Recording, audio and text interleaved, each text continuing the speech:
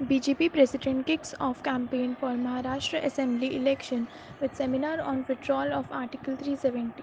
Kicking off the Janata Party campaign for the Maharashtra Assembly election on Sunday. Party President Amit Shah asked voters to choose between nationalist parties such as the BJP, which withdrew Article 370 from Jammu and Kashmir, and family oriented party such as the Congress and the Nationalist Congress Party.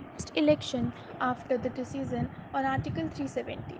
Those parties who oppose the decision of abrogation of Article 370 should be shown their place in this election. The people of Maharashtra now need to take a decision. Will they choose a nationalistic party that takes pride in serving them, or a party that just serves a family? Said Mr. Shah. He was addressing a seminar organized by the Mumbai unit of the BJP on the withdrawal of Article 370 from Jammu and Kashmir.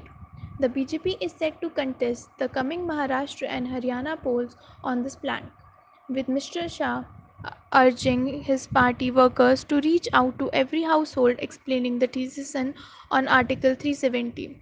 Article 370 was the reason why every Indian had to say and prove that Kashmir was an integral part of the nation. We abrogated the Article 370 because until it was active, Jammu and Kashmir wasn't an integral part of India, he said. Criticizes Rahul Gandhi, targeting former Congress President Rahul Gandhi over his opposition to the manner in which the decision on Article 370 was taken. Mr. Shah said Congress leader Rahul Gandhi says Article 370 is a political matter. He has just arrived in politics. We have been giving our lives for the last 3 generations for Kashmir. It could be a political matter for Congress even today. For us, it was a matter of uniting the nation, a dream that Prime Minister Modi has made true.